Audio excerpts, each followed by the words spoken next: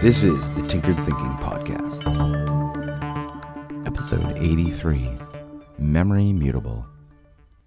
Every time a memory is recalled, it is not like pulling up a picture from a folder in your computer. It happens more like this. Imagine getting a Lego set. You open the box, dump all the pieces on the ground, and turn to page 1 of the instruction booklet. Selecting the pieces called for, you slowly build the Lego starship or castle or submarine. You proceed from one step to the next until you are done. And then your creation is immediately taken away from you, instruction booklet and all. That's our analogy for experiencing reality on the fly. What about memory? Let time pass. Now dump a truckload of random Legos on the floor, more than you actually need, with no instruction booklet.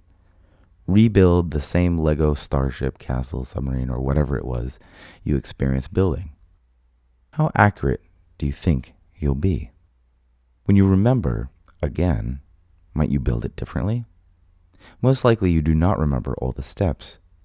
You only remember the broad strokes, the feeling.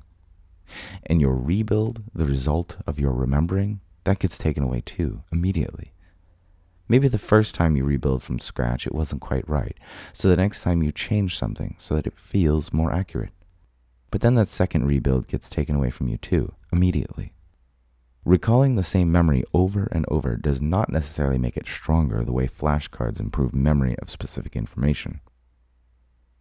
That memory is most definitely changing. It's like a game of telephone that we play with ourselves. We all know that one. One person whispers a sentence into the person next to them in a big circle. Inevitably, it changes. What comes back? Who knows? The only thing that's certain is that it's not going to be the original. What are you telling yourself? What should you tell yourself?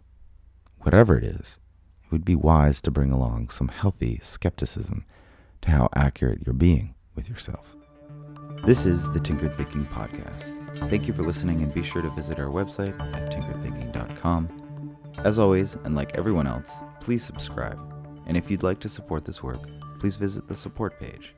Any questions are always welcome, and until tomorrow, be careful about the context.